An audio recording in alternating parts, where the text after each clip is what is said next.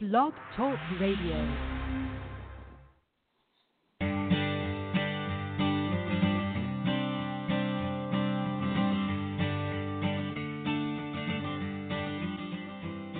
Hi, and welcome to The Art of Film Funding. I'm your co-host, Claire Papin, along with Carol Dean, author of the best-selling book, The Art of Film Funding. Carol is also the founder and president of From the Heart Productions and the host of this show.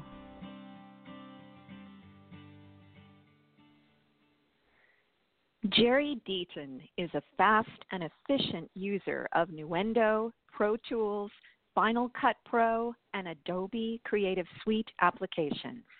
He's spent the last 5 years developing Audio Cut, Audio Post as one of the new breed of boutique affordable audio post facilities in Los Angeles. As president of Audio Cut, Audio Post, Jerry has embraced new technology, which has allowed him to do the audio jobs that only 7 years ago required a staff of film engineers to complete. His credits span from re-recording mixer, ADR mixer, dialogue editor to sound design editor, composer, and everything in between. His vision of the new Hollywood has connected him with many like-minded independent filmmakers and support teams that understand big budgets do not necessarily make great films. It still takes talent, a good story, and an artisan approach to technology. And Carol, I understand Jerry's been a donor to the Roy Dean Grants for many years. Right, Claire. Jerry has, and he's worked on many of our grant-winning films. Thank you, Jerry, for joining us. Oh, it's my pleasure. Thank you for having me. Great. Well, we have a lot to cover today because sound is one of the most important things in filmmaking. So I want to cover how to get to post with good sound. So let's start with how to hire the right sound person and when to bring on a sound studio. I think the best advice depends on the budget that a filmmaker has. If a filmmaker, particularly an independent filmmaker, is making a film under $50,000, then they need to be very careful to hire a sound person who not only will work within their budget, but has worked on many other films, and that also you can get a recommendation from the previous filmmakers that they did a good job. If they're working on budgets in the $5 million area and above, usually there's quite a few recommendations they can get from other artisans that know great sound people that have worked for years in the industry and that really know what they're doing, and you're always going to get a great sound package from those people because, for one, they're getting paid very well and they've been doing it for a long time. Right. They're getting paid very well. This is what I always found my filmmakers say to me, listen, I can get a DP free, I can get my storyboards free, I've got everything, but I can't get a free sound person. And I always tell them, Jerry Deaton said, if you can get someone free, you don't want them. That's the key person, right? Yeah, it's very tricky. There's a lot of people coming out of college that have been trained to do sound, and they've been trained in college in a theoretical environment. So when they get out in the field and they want to get their first couple jobs so that they can build their resume, they'll do an independent film for free, but what you're going to get is somebody who's going to be making a lot of mistakes as they're learning on your film. And as a film, if I was the filmmaker, the producer, the director, I would not want that situation. So what I recommend usually to filmmakers that are in the low budget or micro budget category is hire those kids out of college because they probably have the gear, they have the time, and they're willing to put the effort in.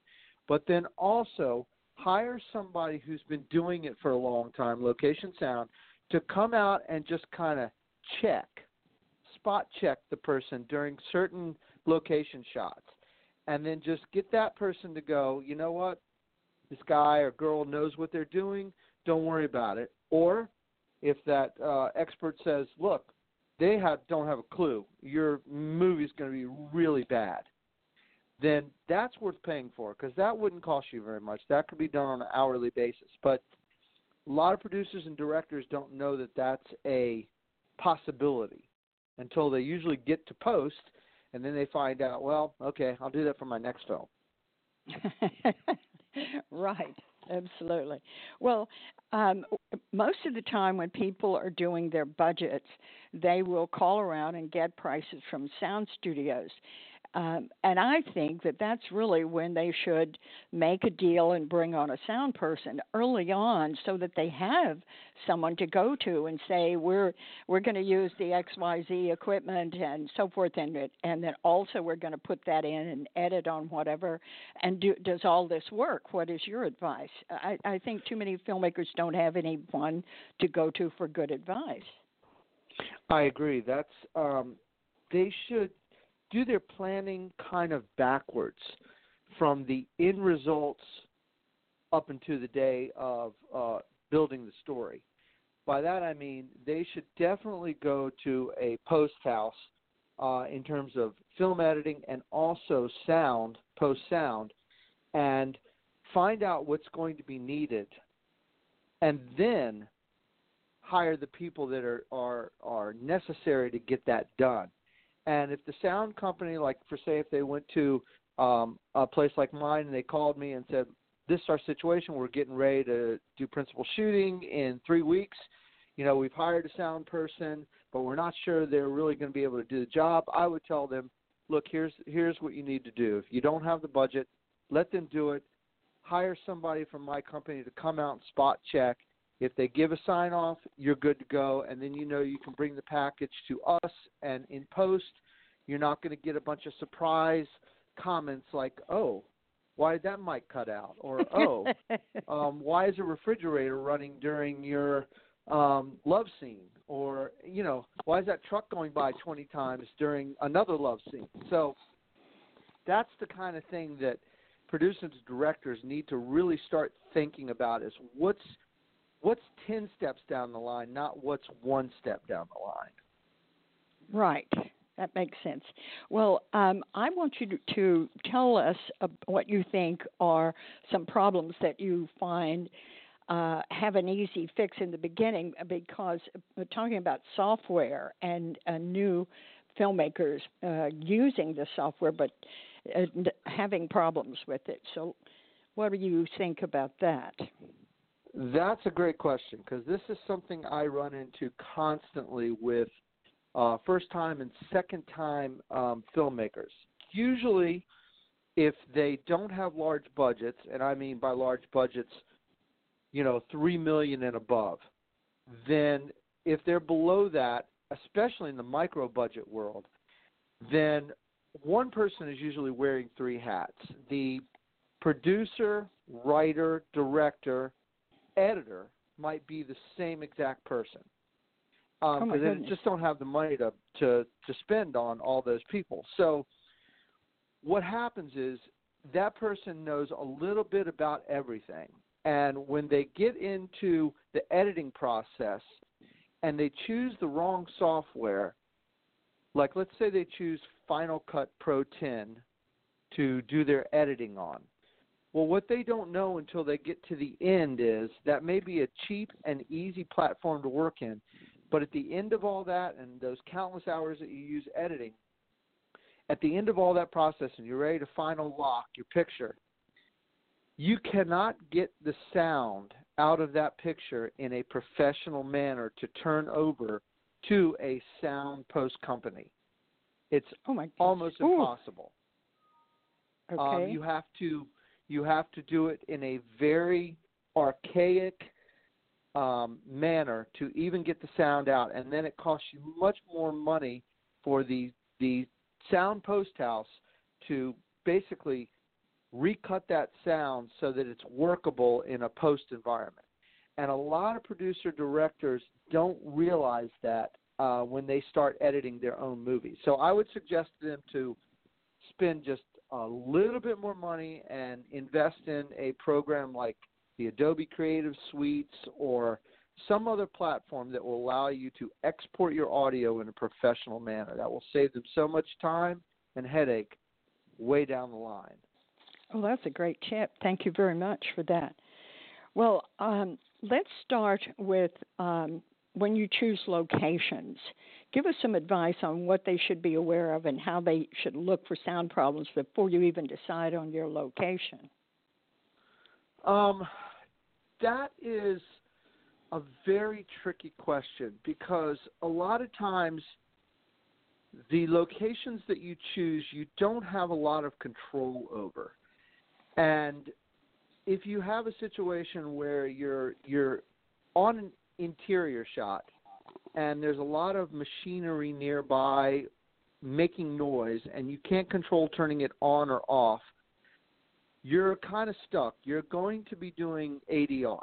You're not going to have a choice. And the same thing applies to exteriors. If you're doing a lot of shots where you're trying to do something quiet like a love scene or a romantic moment outside and there's a lot of traffic or city noise, you're going to have a problem, and you better start thinking about your ADR budget when you get to post, because a lot of that sound that you capture in the field is going to be unusable, and it'll destroy the look and the feel and the sound of the scene. Mm-hmm. So just look for quiet environments. They should know that. You'd be surprised how many, and I've been on set when I've heard this, when a director will say to the sound team, "Are we ready to go?" And the sound team will nod their head yes, and at the same time I'm hearing jets flying over top. and I'm just like, "No, you're not ready yet." Say, wait for the jet to go by. So that dovetails back to an inexperienced sound mixer on set, not really paying attention to the environment, and the director trusting that person, and then finding out in post, hey, there was a jet flying over. And then the sound post person has to go, yeah, why did you start the scene when there was a jet flying over? And then the director usually starts getting very upset at that point, going, well, the sound guy wasn't very good, and I trusted him. And so everything goes back to the sound mixer in the field. If he's professional and he knows what he's doing, you'll have clean sound. If he's new and cheap, you will have a lot of mistakes, and you'll have to fix them in post. It's that simple. Well, let me ask you this. When you do get on a set or on a location, what should people be listening for? Like you said, the refrigerator was on. If you went into a house and you were shooting in the house, you would turn off like a fish tank or a refrigerator, or it sounds like that automatically. But a lot of people don't even look at that. Right, and that is the problem. They're not aware of the environmental sounds all around them. What'll typically happen is, let's say the fish tank example. Let's say you're shooting a scene where there's a conversation going on near a fish tank. If both actors are mic'd with lavs and they're also being recorded with shotgun mics, what will happen in post is the lavs will pick up directly from the mouth, and that will be the audio that's used. The shotgun will be picking up a lot of the fish tank noise in addition to the dialogue, and that will probably be blended in ever so slightly. But what happens is, if something goes wrong with the lav during that take, mm-hmm. then the only thing the sound post person has left to use is the shotgun mic. And if that's got all the fish tank noise, then that scene is toast. It's time to do ADR. And that happens more than you think. A lot of time, lavs cut out, or they have some kind of clothes noising on them that's hard to get rid of in post. So you have to revert back to the shotgun. And if the shotgun's got a bunch of noise on it, then you're really in trouble for that scene. And I see that happening quite a bit. Okay.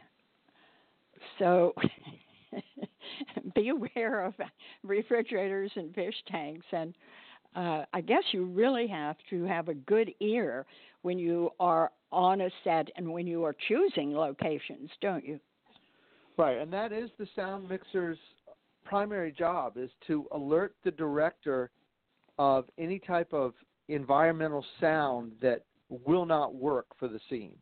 Some environment sounds do work for the scenes. If you're at a football game and you're in a crowd, you kind of want that ambient noise of the crowd as long as it doesn't interfere with the dialogue. But if you're in a quiet environment, you do not want that kind of noise going on. Right. This is what this is the only thing. Poor sound will pull me out of a film faster than anything. It is the most distracting thing I find when I watch movies. Yes, it is distracting. I think to everybody, even if people don't know why they're being distracted, it's usually sound. Very, very few people are distracted by some visual mistake, unless it's some odd random cut that just forgot to be taken out of the final piece. But if it's just normal, if it's normal scene video and it's acceptable, that usually won't take people out of the scene. But boy, I tell you, when there's a bad sound edit or something goes wrong in the dialogue, it just, your ears are very sensitive, especially Yes. when it's blared in a movie theater at 85 decibels. It's like you hear everything. It's very true. It's true. Well, let me ask you, if you have a shoot that you have to use in the film, and you are aware that you have sound problems on it, would you wait to post to handle it, or would you try to shoot it over, or what would you do? Let's say it's a twilight scene and it's past twilight now, and what are you going to do if you know you made a mistake? Would you wait for post or shoot the next day? I would recapture it as soon as possible. If you can eliminate the problem in the environment and then reshoot, I would absolutely say reshoot. I mean, every director should, if they think they've got a scene that they love, they should examine the sound themselves with headphones on set. I know they're rushing around all the time, constantly. They're trusting their sound mixers, but my biggest comment to directors would be, don't trust your sound mixer. Trust yourself. Put the headphones on, listen back, train yourself to pay attention to only the sound when you're listening back, because a lot of directors are very visual oriented, very story oriented. They're more, when they're watching it back, they're thinking about the actor's performance. They need to departmentalize if they're going to wear two hats. They need to turn that button off and turn on their sound button. So they should just close their eyes and not even watch the visual and listen to the headphones and make sure there's no sounds that are disrupting the scene. And that would save them so much time later on. But they don't do it. I don't know why. It's really important. I had a friend who was a French director, and he operated his own camera, Jerry, and he had an earbud. He heard the sound and he saw the scene. That was the only way he wanted to shoot a film. He had to be that close to the material. And his stuff turned out very good. Yeah, I mean, that's, there's very few people that have the ability to focus on the sound, the performances, and the visual makeup of the shot all at the same time. That's a very, very rare breed of talent. I've not met that many in the under $10 million budget arena. Those people are usually, they've been doing it quite a while, or they're just incredibly gifted and they see it all at the same time.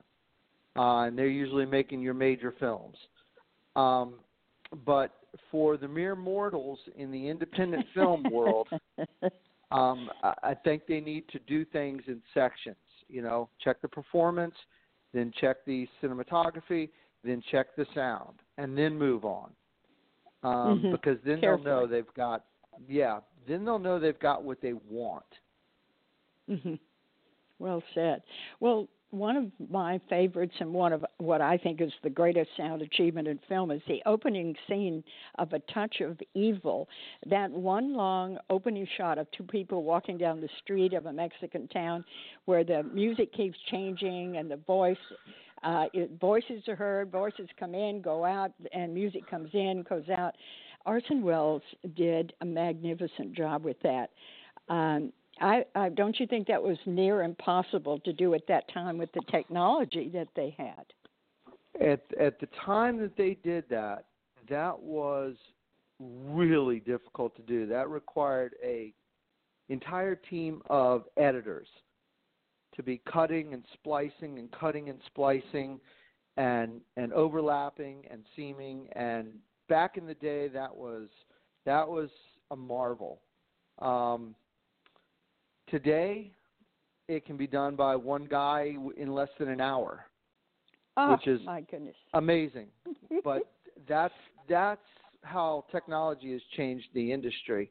But yeah, that was an incredible opening scene, and you can hear, if you listen carefully to it, you can hear the music pieces melding or morphing into each other, and they're, by today's standards, those would be considered very rough edits to get from one piece to another. But back then, that was amazing to be able to do what they did with the equipment they had. It was wonderful. But, do you find filmmakers today, like Orson, who are interested in stretching the boundaries with sound in their films? Oh, yeah. There's so many filmmakers right now that hire,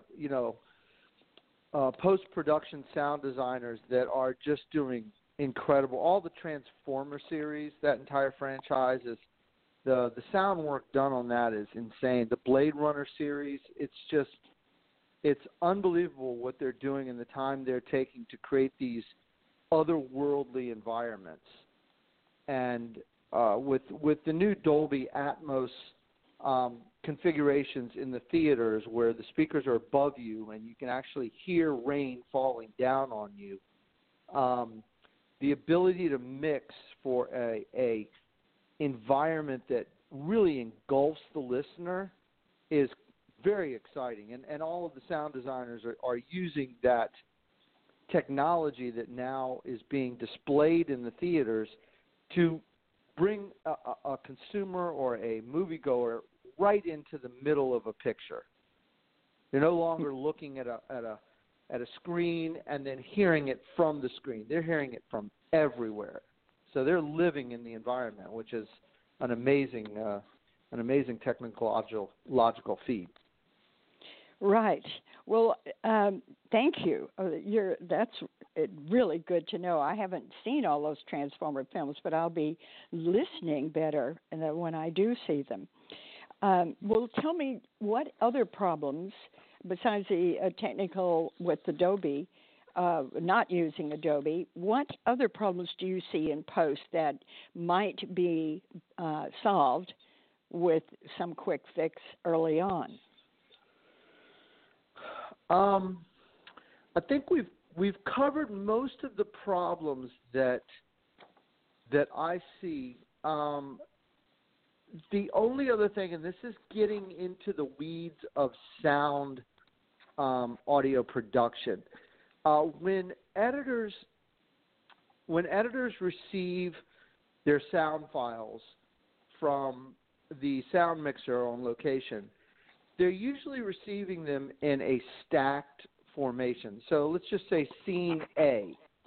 Scene A will have 8 files that is one person talking. So it's 8 files of that one person saying one line, but on 8 different mics or 8 different situations, 8 different audio captures.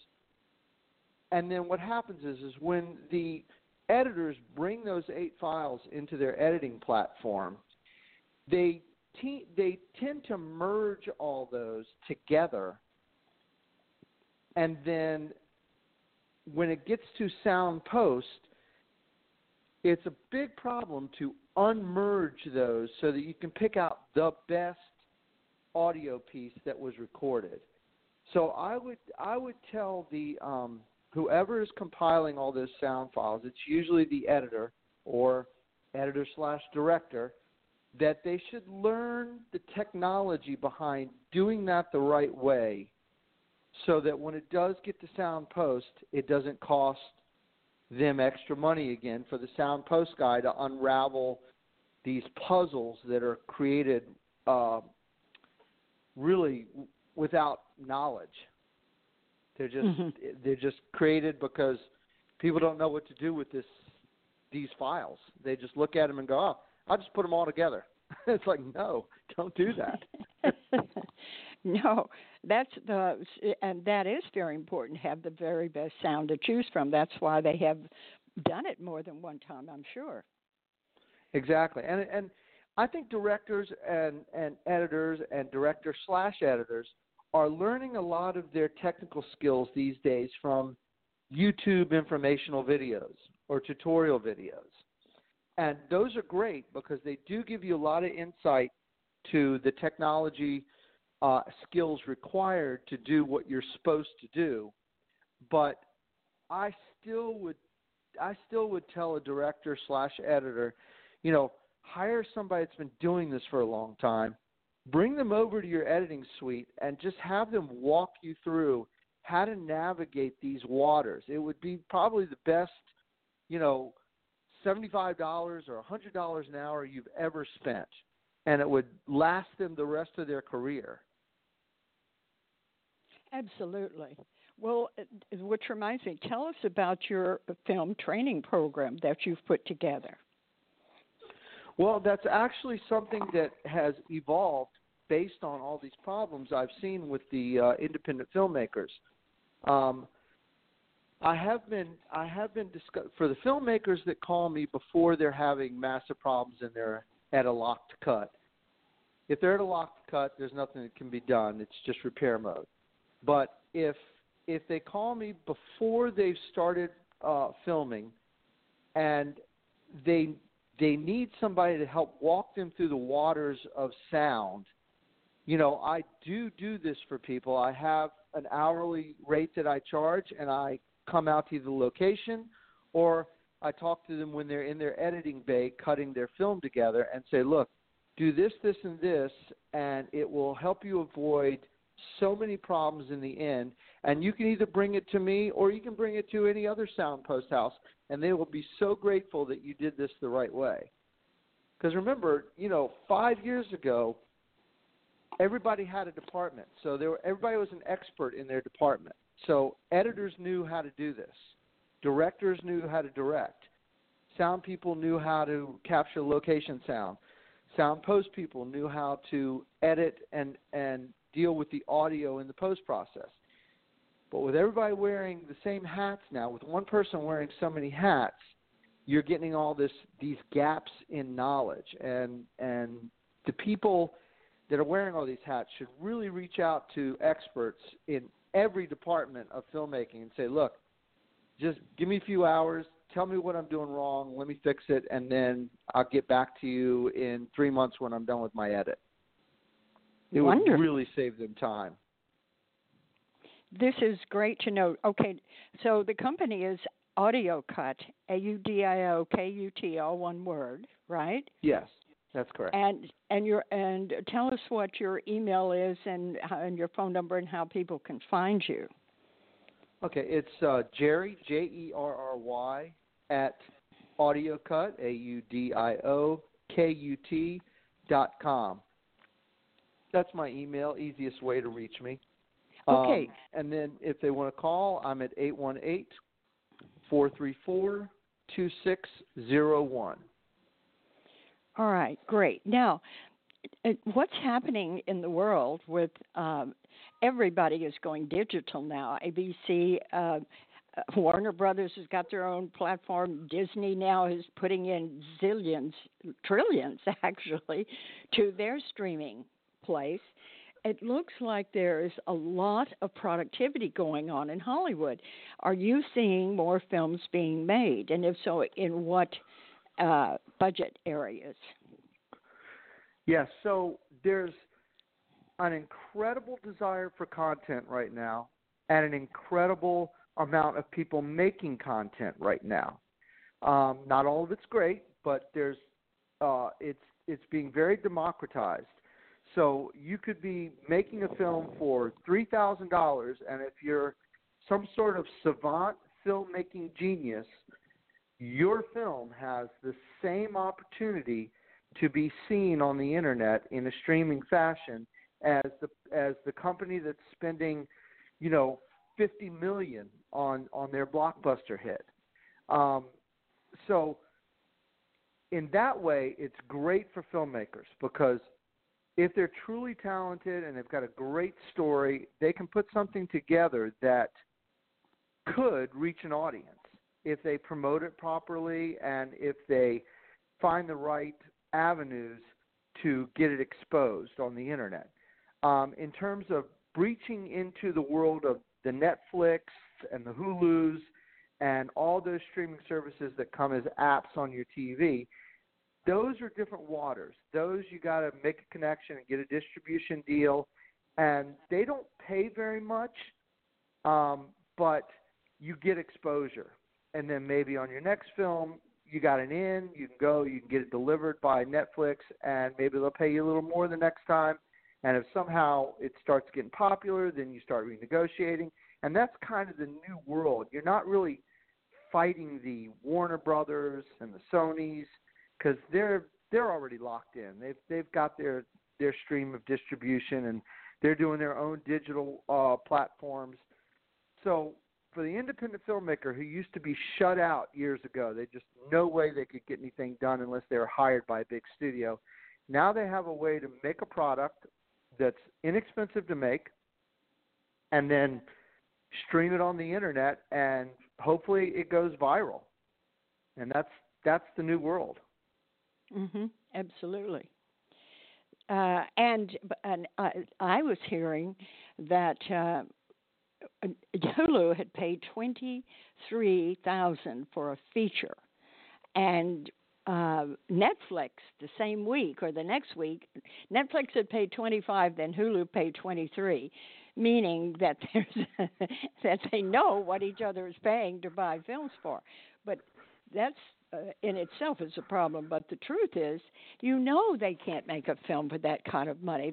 I would imagine that they had to raise $200,000 to $300,000 to make those films. So they had to be prepared that they might have to take a small fee.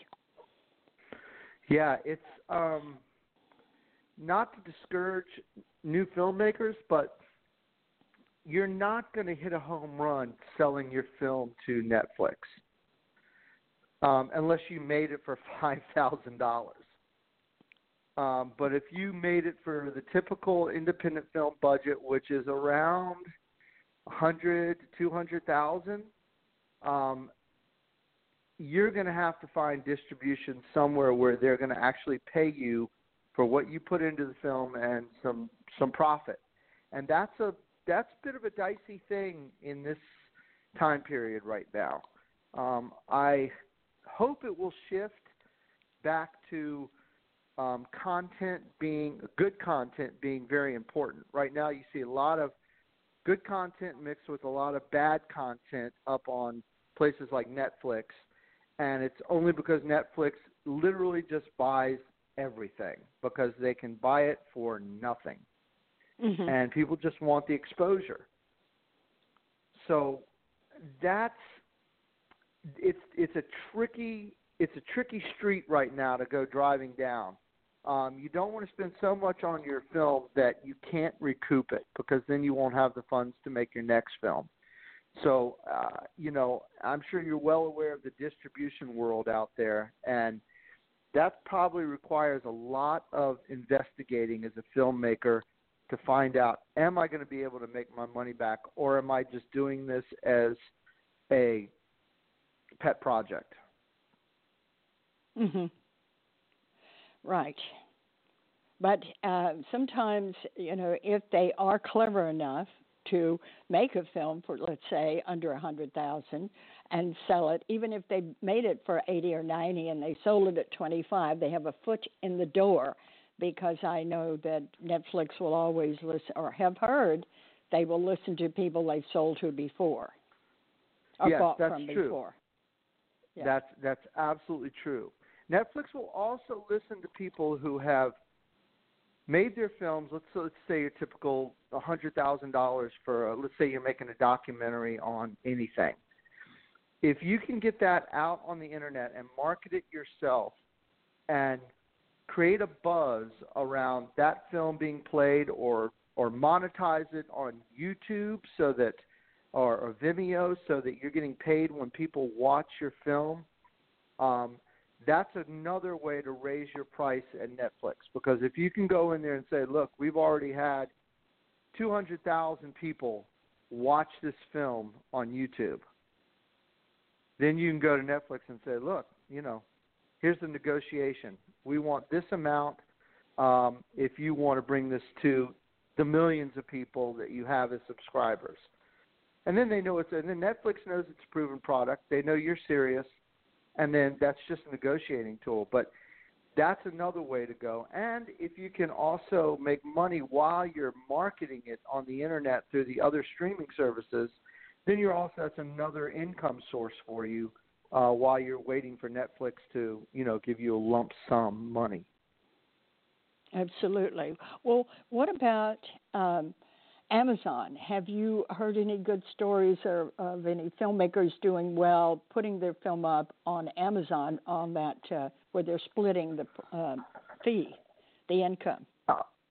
I haven't really ran into many producer-directors that have gotten to the Amazon platform. Amazon is a little bit more stringent in terms of what they're doing. So getting on their platform is there's a few more twists and turns to get to them. Amazon actually likes you to put your film up for sale on their site so that they're selling it as if they were selling any widget. And then they like to see the sales of that before they start bringing you into their streaming situation. So they can get an identification on what markets are buying, who's buying their film. Exactly. Amazon is tracking all of us, and they know if you bought a film, then they know what other films you bought. Then they target you for streaming, and Amazon is, a keyword giant, and they know how to do this. So that's why they're just a little bit trickier to deal with than Netflix. Netflix is just, give me your film, I'll put it up, here's some money, see you later. So it's, it's like I said, the landscape is changing almost monthly right now in the digital age. Well, where do you see it going, Jerry? What do you think is going to happen in the next 4 or 5 years?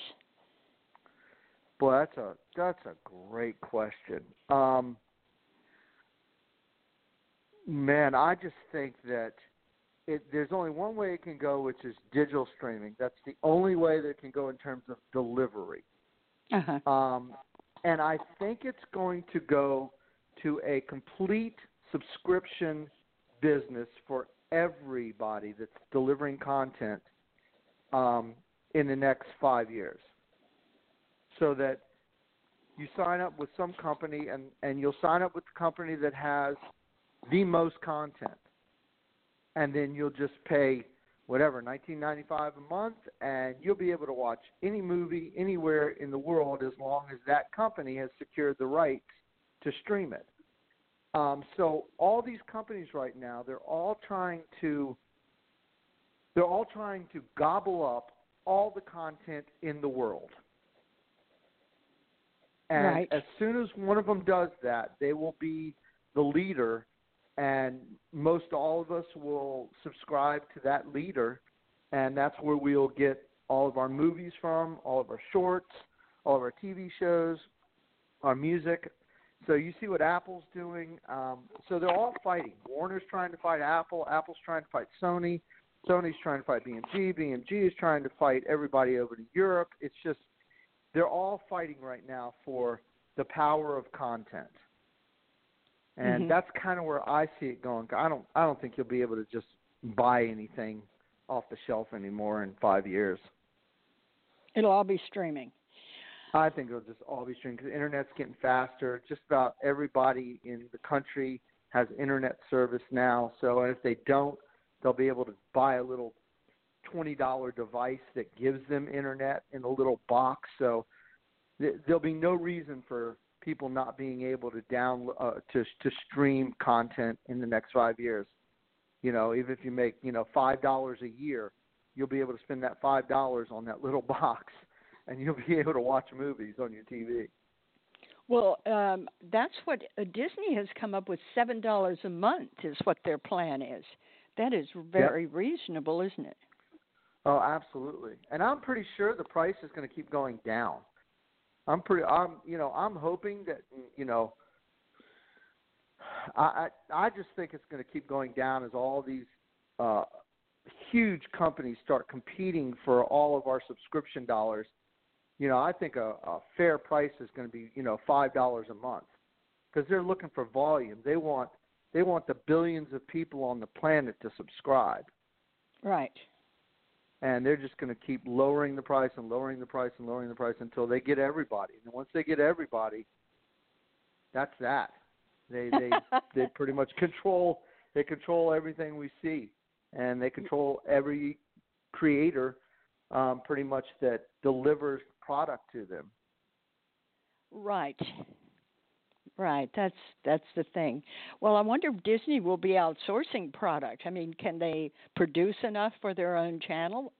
Going with what they've got, they'll be buying product. You think? I thought the model was going to be like a couple of years ago. I thought the model was going to be, since there's so much independent content available, I thought these big companies were just going to start going around and buying the content from the creators and then bringing it into their umbrella. Mm-hmm. But what I've seen is that there's so many people being employed by a company like Disney, and they've been doing creation of content so long that I think they've just decided, nope, we're going to keep doing our own content.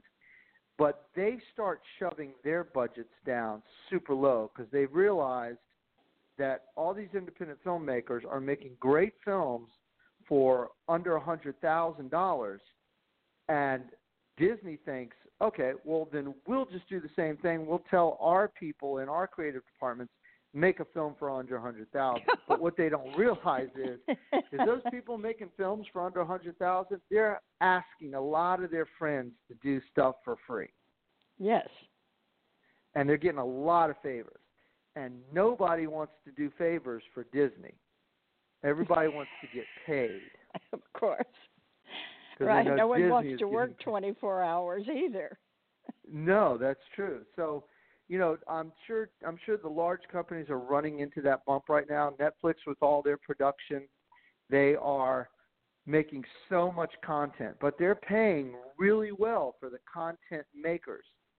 So if I was a filmmaker, I would be more interested in getting hired by Netflix as a director or a producer to make content for them because their budgets are way higher than what they will pay for a finished film. Yes, and they're smart. They have gleaned and have hired some of the top people coming out of Columbia and New York University and people in the industry, top people who are proven in the industry. They put them under their wing. It's very smart. Yes, so they're basically going back to the old model of in-house creative talent. Right. Because they can control the cost. They paid Sandra Rime, $700 million, some incredible amount of money to get her for a 5-year contract or something because they bought her from one of the TV stations. Yeah.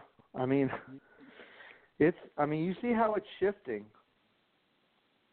Yeah. And, Netflix has a lot of income coming in every month from all the subscribers. And it's a pretty simple concept. All they do is show you movies. That's all they do. They make a software that works on your TV to show you movies. That's all they do. It's and fabulous. They're killing it. Yes. $7 billion, I heard, a year was their budget. That may even be low now. Yeah, because they've realized that the company that has all the content is the company that tracks all the subscribers. Right. Well, I think it's really an exciting time to be in the film industry. It is. Tons of opportunities out there. Tons. Just you got to find which lane that you're comfortable living in and go down that lane. A lot of people don't like. I talk to a lot of directors, and a lot of them don't like the constraints of working for a company. Mm-hmm. So that means they go down a different path. And the path they go down is going to be usually feast or famine. When you work for a company like a Netflix or an Amazon, and you're creating content for them, you are working for them. You are doing what they're asking you to do, and you're going through the corporate layers to get your edits approved and your storylines approved and your storyboards approved. So that's a whole nother lane that, some people love to go through and some people don't. Mhm. Mhm. It's really true. You have to choose which lane you want to go down. You're so right, Yeah. Jerry. Well, thank you. My goodness, the time has flown by. I really appreciate all the information, but I want us to repeat again for anyone who didn't get to write down how to reach you at AudioCut. It's AUDIOKUT, it's all one word, .com. Correct. And it's and they can Jerry. just send an email. Pardon me? Yeah, you would send an email to JERRY at audiocut.com. Is that right? Yes, that's correct. Okay. All right. Well, thank you so much. They can talk to you about your film training program, and they can talk to you about the you doing the sound for them, because you do that, and you would also help them find or send a sound person out to check them out, and you also have people to hire, right? Exactly. Okay. That all sounds great. It's been delightful. I sincerely appreciate your time, Jerry. Oh, thanks for having me. I've enjoyed our conversation. Yes, it's terrific. Thank you very much, Jerry. Okay. Thank you. Thank you. Bye-bye. Bye. All right. Thank you, Claire. Take good care. You're welcome. And also to our listeners, I want to tell you how grateful we are for the donations that you've given at FromTheHeartProductions.com to support our podcast. We sincerely thank you, and we'd love to hear from you with your ideas for more shows as well. Share with us some topics that you're interested in having covered or people that you would like to hear interviewed. And please join us next week for the Art of Film Funding podcast. Now, in its second edition, Carol Dean's popular book, The Art of Film Funding, has 12 new chapters to cover all areas of film financing and how to avoid expensive pitfalls. Learn how to start with an idea and end with a trailer, how to make an ask for money, create your story structure and your trailer, legal advice, fair use, successful crowdfunding, how to ask for music rights, and what insurance you can't shoot without. Available on Amazon under Carol Dean and at FromTheHeartProductions.com. I want to remind our listeners that David Raiklin is a brilliant and talented award-winning musician who scores films and can compose music for a trio or for a full orchestra. David is a very good friend to the independent filmmaker and comes highly recommended by From the Heart Productions. If you need music to help tell your story, please contact him at davidraiklin.com. That's David, RAIKLEN.com. And Carol and I want to thank you for tuning in to The Art of Film Funding. Please visit our website at FromTheHeartProductions.com. You can also find us on Facebook and Twitter. Good luck with your films, everyone.